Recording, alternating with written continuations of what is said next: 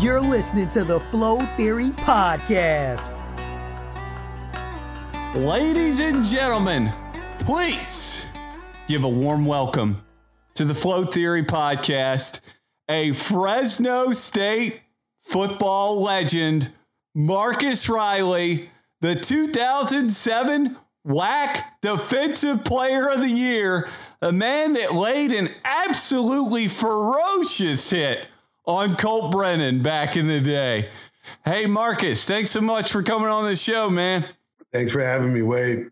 Really appreciate you coming on, man. One of the big things I talk to everyone that's come on the podcast, I talk to guys about their moments of flow and being in the zone. Why don't you talk about your moments of flow that really stand out to you from your football career? Moments of flow and really being in the zone, I would say definitely my entire senior year. You know, I think I didn't have much of a junior year recovering from an ACL in a sophomore year. So it was, you know, in order to get an opportunity for the NFL, I had to have basically my best season of my life. And I felt like I was in flow that entire season. Was there any game that really jumped out at you, Marcus? I know, God, you made a play in that Toledo game. There was a play where you cleared a guy. A guy tried to go low on you. You cleared him, like you just jumped right over him. And then you chased down, I think you chased down the quarterback from like 5 or 6 yards away. I was like, geez, like that was crazy. You made some crazy plays on your 2007 highlight tape, dude. Yeah, definitely. That was definitely a play where I felt like I was in the zone. I mean, and I would attribute that play to film study because that running back that week, I knew any time a linebacker had blitzed, he went low. And so, you know, I kind of knew going in the game, if I blitzed, I'm jumping. And, you know, and that's exactly what happened. So it didn't pan out exactly how I wanted it because every linebacker dreams of jumping over the blocker and crashing the quarterback all in one, but the quarterback had took off running right when I jumped. So I definitely was able to still get into that play. And, you know, one of the things that Mike Vick talked about in his documentary, Marcus, was there was like a moment in a play where everything was moving in slow motion for him, even though the players were running at full speed. Did you ever have any sort of visions like that, any sort of plays like that during your career? You know, I think it's almost that. I believe that happens more on offense, to be honest. I remember plays like that as an adolescent or in youth football or even in high school where getting the ball, everything seems to slow down. But I think as I got over, I went more to the defensive side. Everything was react now and go, you know, and so I never got the slow down motion, that type of in the zone on defense. But I definitely running the ball young. There were a few games and different opportunities where, you know, everything had slowed down and you kind of see everything coming together, the blocks being made and which way you're going to cut. You got to really kind of figure it all out with your vision. I think when you're on the defensive side, everything is a reaction. So you're reacting to, you know, everything that's going on instead of making a way when you have the ball. Yeah, you know, that's a really good description, Marcus. One thing I want to ask about is I want to hear about your recruitment process coming out of high school. I know you have some serious connections to the Fresno State Bulldog program. Your cousin, who, by the way, I'm amazed that this guy is not in the Hall of Fame, Henry Allard. I saw that someone was campaigning for him to be in the Hall of Fame. I got to imagine he's going to be in the NFL Hall of Fame someday, but Henry Allard's jersey is actually retired at Fresno State. So I'm curious for you, were you just Fresno State all the way from day one? You know what? I was not Fresno State all the way from day one. You know, I definitely had ties there, like you said, because of my cousin going there. And my mom is from Fresno. And so Henry was her first cousin, little cousin growing up. And so I always knew about Fresno, but I grew up wanting to go to UCLA. Right. So and did UCLA not talk to you that much during the process? Talk to me. Walk me through your process. I didn't get any love from UCLA. You know, I went to a UCLA camp after my freshman season in high school, and this was before my growth spurt. And now, so even at my biggest, I was an undersized linebacker. And so, you know, freshman going to my sophomore year, they group us up at the camp with, you know, the juniors and the seniors. And so, you know, I was one of the smallest guys, one of the slowest guys, but I still had a knack for the football and I knew how to play. And so I kind of got lost in the shuffle at the camp. They had their eyes on guys they were already recruiting. And obviously I didn't run a fast enough time or do anything as an athlete that really stood out at that time. And, you know, I felt like I wasn't good enough to be Division I going into my junior varsity year. And so I was never really a big recruit. You know, at that point, I decided I wouldn't go to any more camps because I felt like it was more aimed towards combine type of attributes. And that's never been my forte. I have football speed is what they say. Yeah. And so going into my junior year, you know, because I played I was one of the only guys on my Fresno State football team that played freshman football and then JV football and then 2 years of varsity. A lot of guys always played up, but I played at every level. And so I developed late, you know, and was still developing and still growing. And so my junior year in high school, we won the section championship, San Joaquin 14-0. And we had the best running back in the city at that time. Who Fresno State was recruiting, and he was getting letters from all over the country. Fortunately, you know, that added eyes to our games, and Fresno State happened to be at one of my games as a junior, and I jumped out to them just a little bit. And so Fresno State was always number 2 on my list. I wanted to go to UCLA, but I had always said if I can't go to UCLA, I would love to go to Fresno State. Now, at this time, as a junior, I only had Sac State and Portland State were the only schools recruiting me. And I figured I was going to go to Portland State. That was where my mind was kind of made up between the two. Fresno came on late, and then they offered me my senior year. Now, it's a little different in recruiting now. You know, I think going into my senior year, they had called me and told me that they need to watch the first 3 games, and then they're going to make a decision on what they want to do. And after every game, I had to send them the VHS. And so now I know all these teams, they get on Huddle, and it's easy access. So I'm sending the film down to Fresno. I'm hoping and I'm wishing because I'm already a fan of Fresno State. I know about them. I'm kind of shocked that they're recruiting me at this time. You know, I'm a 185-pound linebacker and not a big recruit. You know, I think I had 3 stars at the 2 stars or something like that at the time. And so when Fresno offered me, I took it right away. And I didn't really wait for it. I wanted to go there, and I jumped on it. They were the first Division I school that offered me.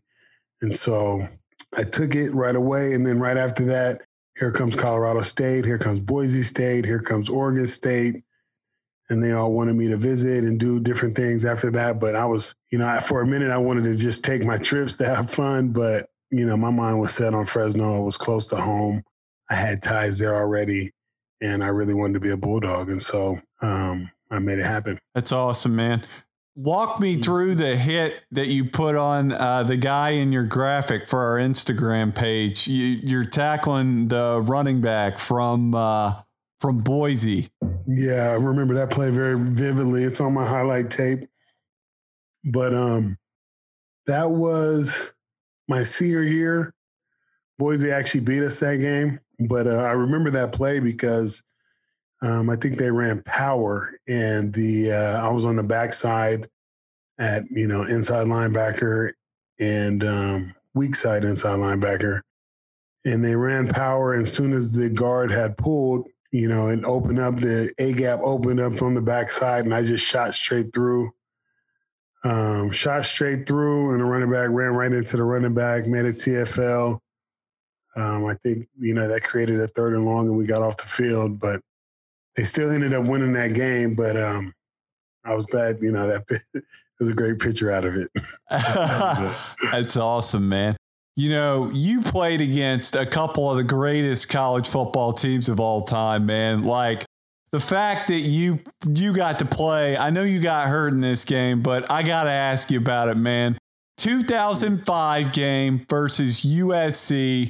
The USC Trojans, Matt Leinart, Steve Smith, Dwayne Jarrett, Reggie Bush, I think Wendell White. Yeah. He was probably young on that team, but talk to me about your guys' mindset heading into that game. To this day, that's got to be one of the greatest college football games of all time. And I just want to hear your perspective of your team's perspective going into it. And God, what was it like for you guys in the huddle, in the tunnel coming out for that game? Because that atmosphere was absolutely electric. Even watching it on TV now, man, it just looked like one of the most epic atmospheres ever. Yeah, it definitely was the greatest atmosphere I've ever been a part of. One of those type of games you wait your entire life for, to be honest. Our mindset going into the game was to win the game. And I remember very vividly a conversation I had with my dad the week of that game. And he said to me, if you guys can just keep it close, that'll be good.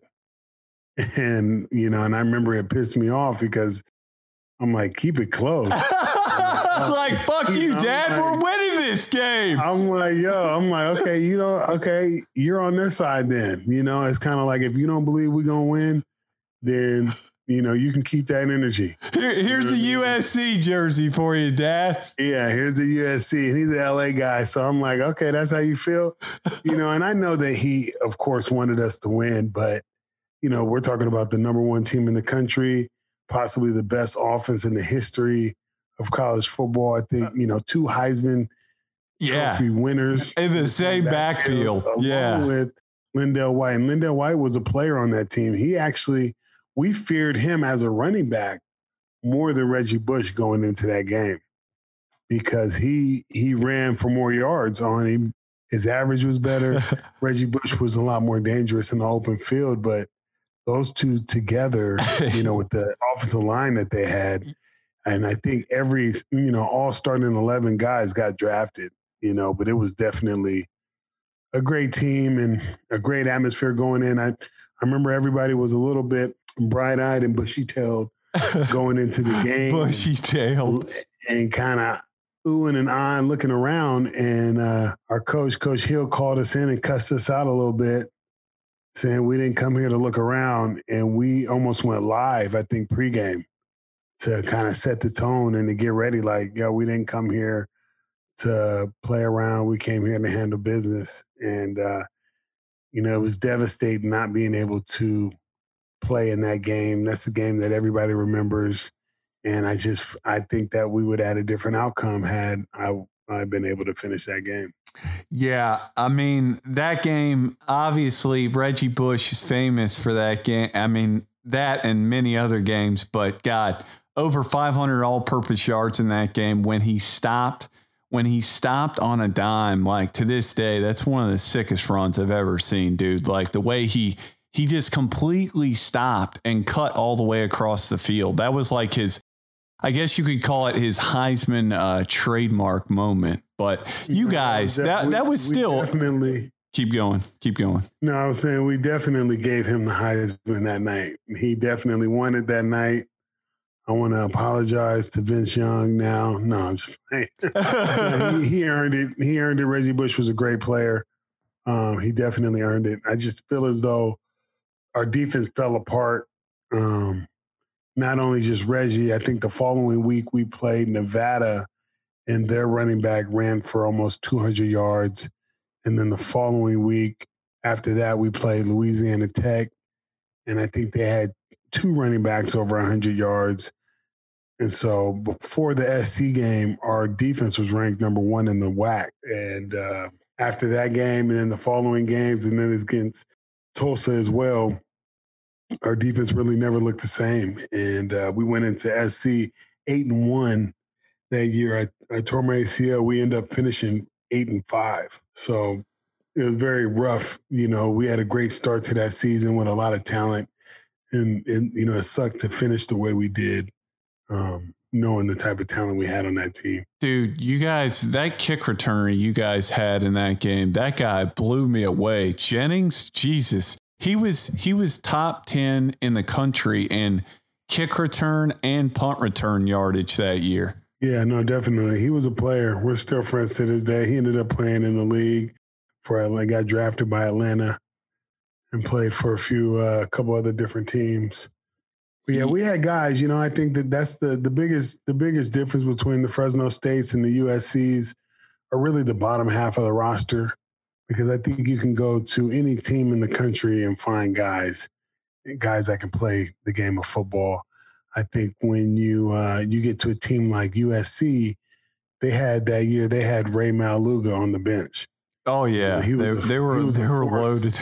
He was a force on their special teams team, but he couldn't get on the field on defense, and we know how good of a linebacker he is. And so that was really the difference in a lot of those SC and the big-time teams is, you go to that second string and you're still dealing with a 5-star guy, a big-time guy.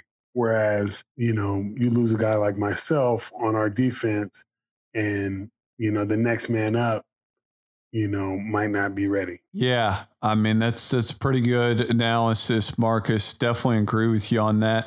There were a couple other plays on your highlight tape that were absolutely ridiculous. Like you had a play where Hawaii had like a run where the guy was essentially on the other side of the field and you run about like 10 yards to catch him. Like that was absolutely insane. Like you basically chased him down straight down the line, it was like you were shot out of a cannon. And then there was a play against Utah State. You absolutely destroyed their quarterback, dude. You look like you were shot out of a cannon up the middle at that guy. Yeah, I remember both of those plays, and the similarities between both of those plays is, once I got the read, I had to go. And so the different, on the play where I hit the guy from Utah State, it was a blitz. And so I kind of timed it up just perfectly to where the O-lineman didn't know I was blitzing. And as soon as, the ball was snapped, it kind of opened like the Red Sea. Nobody accounted for me. That's another one of those linebacker dreams where you're not being blocked. You just get to run it. You just get to run and hit the quarterback. Those opportunities don't come too often to where they just don't block you. So you want to make sure you make those plays. Yeah, dude, you absolutely smashed the guy from Utah State. I was like, holy cow. And the play that you're really most famous for, I think the video's gotten like 7,000 views, is the hit you put on Colt Brennan in the Hawaii game. Oh my God. That is one of the hardest hits I see. I mean, you literally take about a 15-yard run and start diagonal. I was kind of surprised Brennan didn't go out of bounds, to be honest, because he kind of had the opportunity to go out of bounds and then he kind of decided to bounce it back in. And man, you absolutely destroyed him. Yeah, I attribute that play to a drill I called the banana drill. And it's not really my drill I made up, but basically where you focus on taking away the inside, if you have, because football is a team sport, right? And so I think a problem with a lot of guys when they're pursuing trying to cut the man off. Well, if everybody is trying to cut off the ball carrier, there's always going to be room for that ball carrier to cut back, and the thing about, Colt and why he didn't run out of bounds is he's a competitor. And, and I was fortunate to play against him on 3 separate occasions. My freshman year, we played against Timmy Chang. But I played against Colt on 3 separate occasions, and this one being the third time. And I know he competes. And that specific play, it was 3rd and 7. And he was thinking make a first down. And so when his eyes were on the cornerback and he's thinking, do I run over this guy? Do I go around? Do I go out of bounds? Well, it's 3rd down. I got to get to this first down. And by the time he had looked to cut in, I had already, I was already, barreling down on the inside out. And I knew that if he cut back, it was going to be, bad business. And normally as a linebacker, when I have an angle like that and I'm just running through the lane, they normally don't cut back, and it doesn't work out exactly how you see it. But it was either he had a chance to go out of bounds, he would hit our cornerback, or hit me. And so I knew that if he cut inside, then I was going to make that play. Yeah, man, that was a monster hit. Certainly one of the biggest I've ever seen.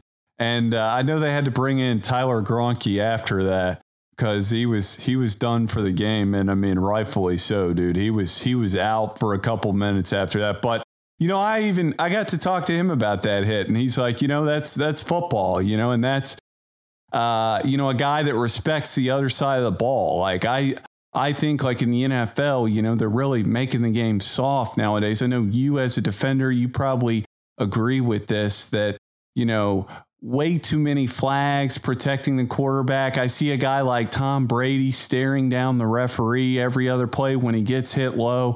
It really makes me sick. I'm not sure how you feel about it, but being a defender in the National Football League, man, you talk about a hard business nowadays, man. Jeez.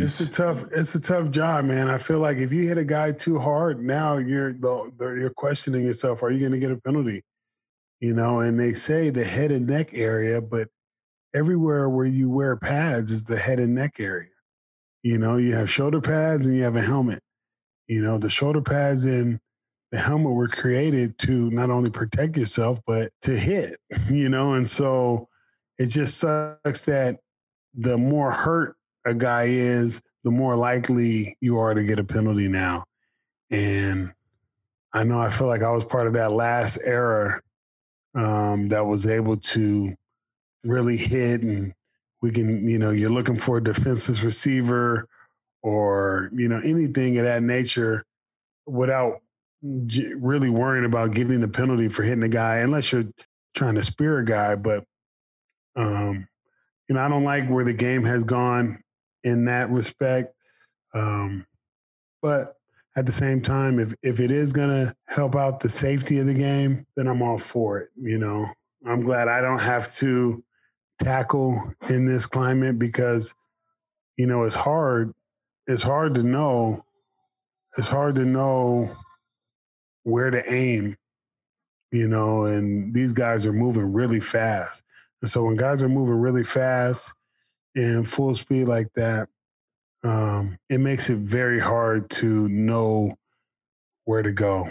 These are professionals, and so a lot of times guys are slowing down to make the right play and end up missing the tackle because the other athlete is he's so good that if you're not thinking about just getting him on the ground, that one, misstep could cost you a play. Yeah, it's frustrating for me. I love all the hits, and I mean, I'm probably an offensive guy first and foremost, but I love watching football because I love the hits, and I'm not afraid to admit it. It's one of the greatest games ever because of that. And, it really frustrates me when I watch old highlights of guys like Steve Atwater and guys like that. And you just realize they never would have been able to hit like that in today's NFL. They would have been fined and flagged and God knows, but anyways, what was your favorite memory for you from your Fresno State playing days, Marcus? Like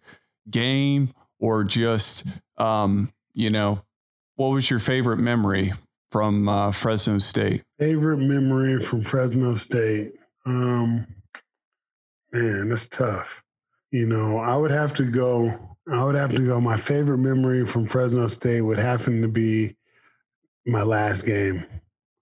And that's when we played against Georgia Tech in the NPC Computer Bowl in Boise, and we won. And I think, if I were to pick a moment, I'm picking that moment just because it kind of culminated everything together. Being able to, the reason why I went to Fresno State is to not only get an opportunity to play, but to get an opportunity to play against big schools and schools outside of our conference and beat those schools. And so it sucked that a lot of times we came close in these games, losing to Oregon by 3 or SC by 8.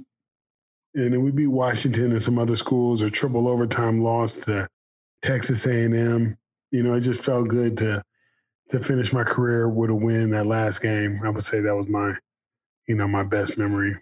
Is that when Georgia Tech, they were running the triple option then, right? They were running the triple option then. God, how annoying is it going against the triple option, Marcus? I watched that, and it's just infuriating to watch. Like, I hate the triple option, dude.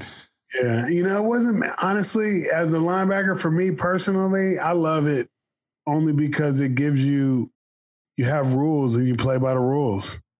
And so if everybody can be disciplined and play by the rules, you're all assigned a guy. And if you can stay on your assignment, as tedious as it may be, if you can stay on your assignment, you can dominate that offense. But like I said, it's hard to do, especially when you're on a short week or you don't have that much time to prepare. I think it definitely helped us that we had a month to prepare for Georgia Tech. Yeah, Paul Johnson, man, I always couldn't stand watching that offense over the years, dude. It's just, I'd rather watch paint dry, dude. Like that triple option. But that is a good analysis of that, Marks. I mean, everyone I hear talk about the triple option, they talk about how disciplined you have to be as a defender. So that's a very good description of how you had to play it, because it would just, Paul Johnson, that guy, it seemed like he would always get in fourth and short, and that guy would go for it on fourth all the time. It was like, is this guy playing like Madden or something? You know what I mean? Like, yeah, drove me nuts, dude. God damn, that guy. He was good at running it. I mean, that's what made them so good. And I get why he ran it, because, they can never really get like the exceptional athletes, but the funny thing about Georgia Tech is like I still will never understand how the hell they got Calvin Johnson to go there, like when they're running the triple option. Yeah, exactly. I think he came in the year after I left, but yeah, it's interesting to see how certain guys end up at certain schools, or how he was passed up on by certain schools. And I think he just wanted to stay at home. I think that was Calvin's biggest reason for going to Georgia Tech. I think he wanted to stay in state, but it was fascinating to me that, like, out of all places, like, one of the greatest receivers of all time decides to go to a triple option offense. You know what I mean? It was puzzling, but, I mean, Calvin was going to be great no matter what, so. Talk to me a little bit about your experiences in the NFL, Marcus. I know you were with the Packers and you were with the Bears, and then I know you spent a little bit of time in the UFL. So talk to me about your pro career a little bit. Okay. Well, to start, started off as an undrafted free agent, and so right after the draft, and here's a little story that a lot of people don't know. So during the draft, I'm watching, of course, with my family, and we get to the 7th round, and the Rams have 2 picks, and the Rams needed a linebacker, and my cousin was on the staff, Henry Elliott. Mm-hmm. And so I had talked to the Rams earlier that week, and I thought for sure I would go there, and they ended up drafting 2 other linebackers in that round, and I was super pissed about it. And so when they offered me a free agent contract, I was so mad I turned it down and decided to go to Green Bay, because Green Bay didn't draft a linebacker. But hindsight being 2020, when I got to Green Bay, I realized they didn't need a linebacker. They were pretty stacked. I was kind of like, man, this is the league. This is the NFL. These guys are all good. I don't know how I'm going to make this team. They had Desmond Bishop was the third string Mike at the time. God, that's a guy from didn't he go to Cal? Yeah, he went to Cal. Dude, he was a beast, man. Desmond Bishop was a dog, dude. Desmond Bishop was a beast. He was the third string Mike that year, which just shows you how much depth and how good they were. And then, the third string Will, Patrick White. No, it wasn't Patrick, but White, I believe. He was he was one of the best special teams guys on the team. And they were just kind of stacked. They just had a great team. Brandon Chiller was on that team. Bobby, Papinga, AJ Hawk. They just had a lot of depth at the linebacker position. I didn't have a lot of room there. And I actually didn't make it to camp. And so we're there for OTAs, and we're doing all the OTAs. And I get cut before we even get to camp. And so my bags are packed at home, and I'm preparing to go to camp. And 2 days, they already sent me my itinerary to fly out there. So 2 days before I'm supposed to go, my bags are already packed. I'm ready to go on my journey as an NFL linebacker. And they call me and tell me they're going a different direction and said that I didn't do anything wrong. They just don't have the space. And I think they were giving another guy a shot at a different position. And I just happened to be low man on the totem pole. And so I was kind of devastated because I didn't have any NFL tape at the time. I didn't think another team would pick me up because the season is getting ready to start and everybody already has their guys. So a guy got hurt in St. Louis 9 days into camp, and they gave me a call and said, hey, come out here. We got an opening. We want you to sign. We want to sign you. And now I'm excited. I get an opportunity. I get another chance. Although it wasn't a big opportunity, it was an opportunity. And so my first practice was a live scrimmage. I get there. Day one, I'm in full belief that I can make this team. Mm-hmm. After one or two practices, I definitely felt like my odds were better in St. Louis than they were in Green Bay. And it was why they had drafted two linebackers in the 7th round. They needed depth at that position. And so after a couple practices, next thing you know, I'm starting on all special teams, and it hits me that, okay, they're giving me an opportunity. This is my chance to make a play, to make a splash, to do something and make this team. And I didn't play good enough. I was really worried about making mistakes, and I didn't do anything special on special teams. And so that's why I believe I didn't make that team. The linebacker coach liked me, but at the same time, he told me I can only do so much. You have to, get these other coaches on your side. I watch you in individual drills, but they have to see you in some of these preseason games start making plays. Right. And such a limited opportunity window. Such a limited opportunity window because the thing about special teams, a lot of times the plays got to come to you. You're right. That's a good point. And, I just wasn't, man. The special teams coach called me in the office. He says, how many tackles you got? After I think the first 2 games. And I said, none. He was like, well, I don't care what your potential is.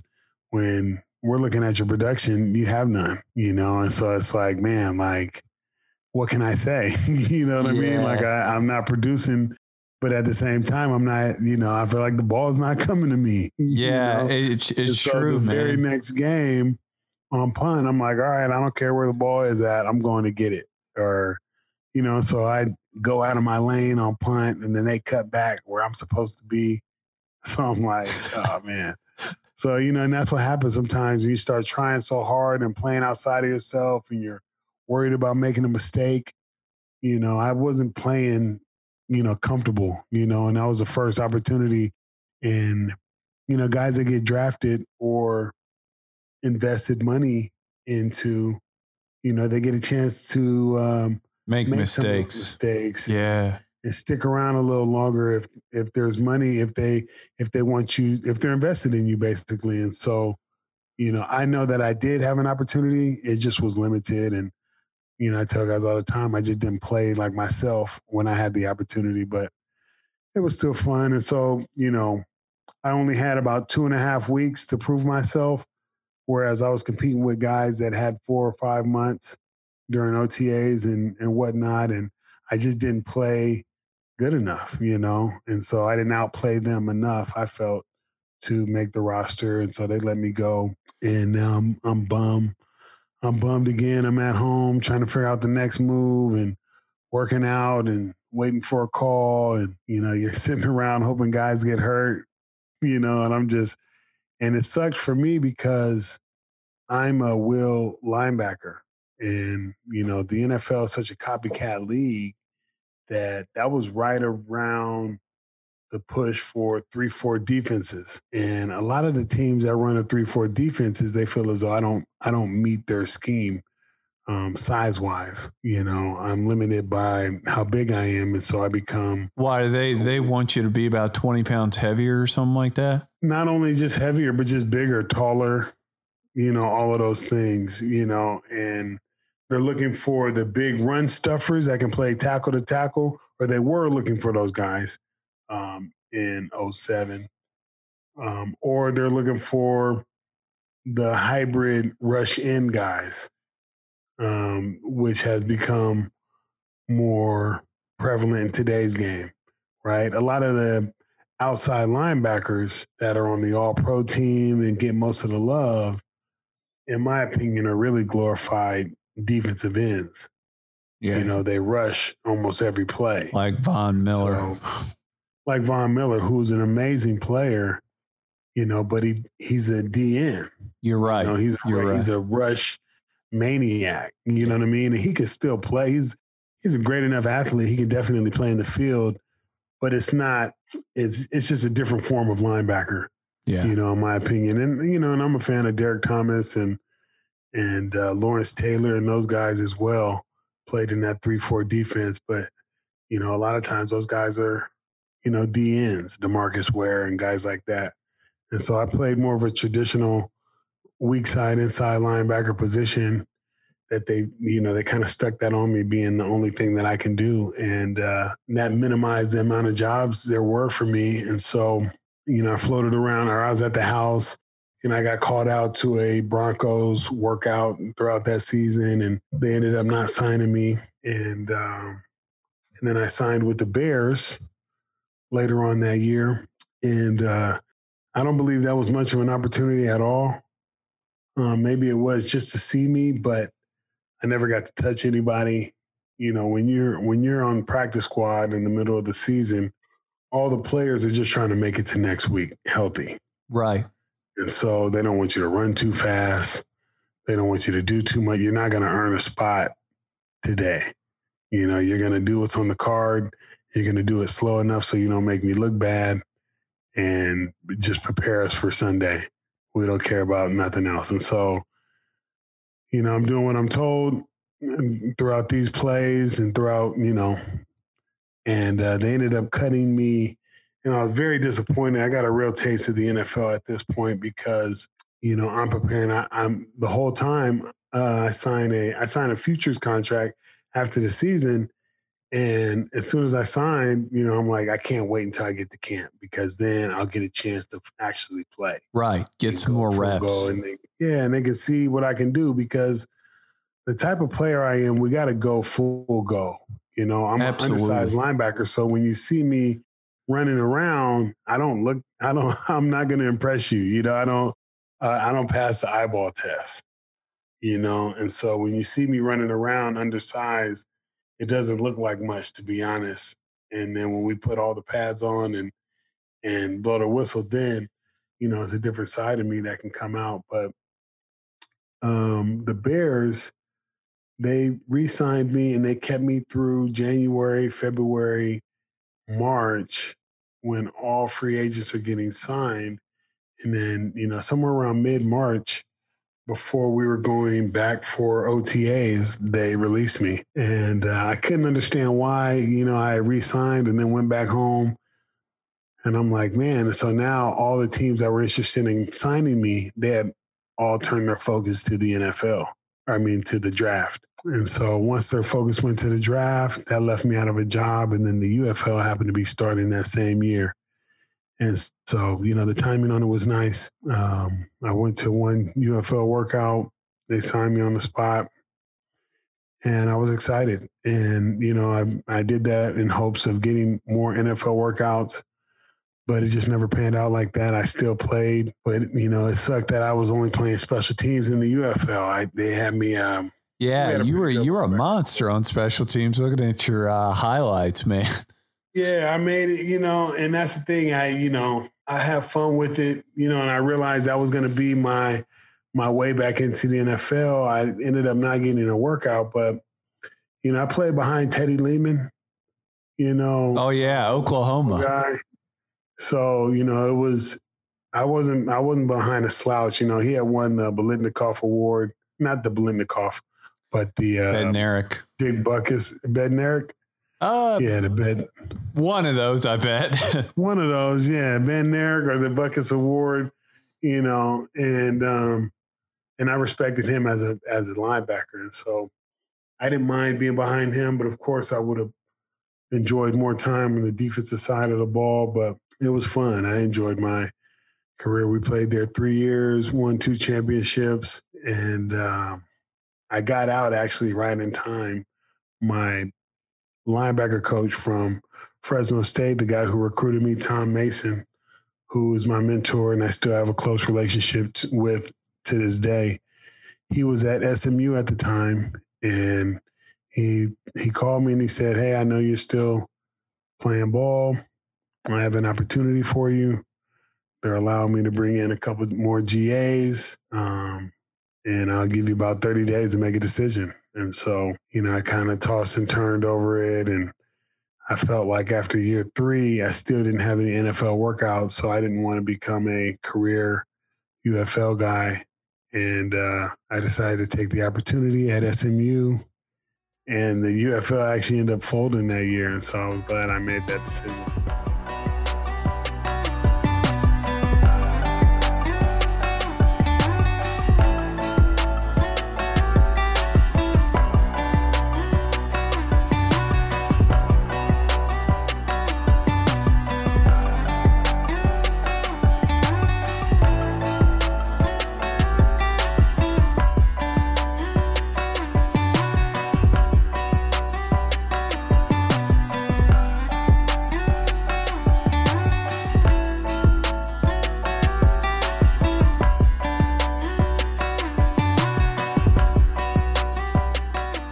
Listening to the Flow Theory Podcast. You can listen to our podcast on Apple Podcasts, Google Podcasts, Stitcher, Spotify, and TuneIn.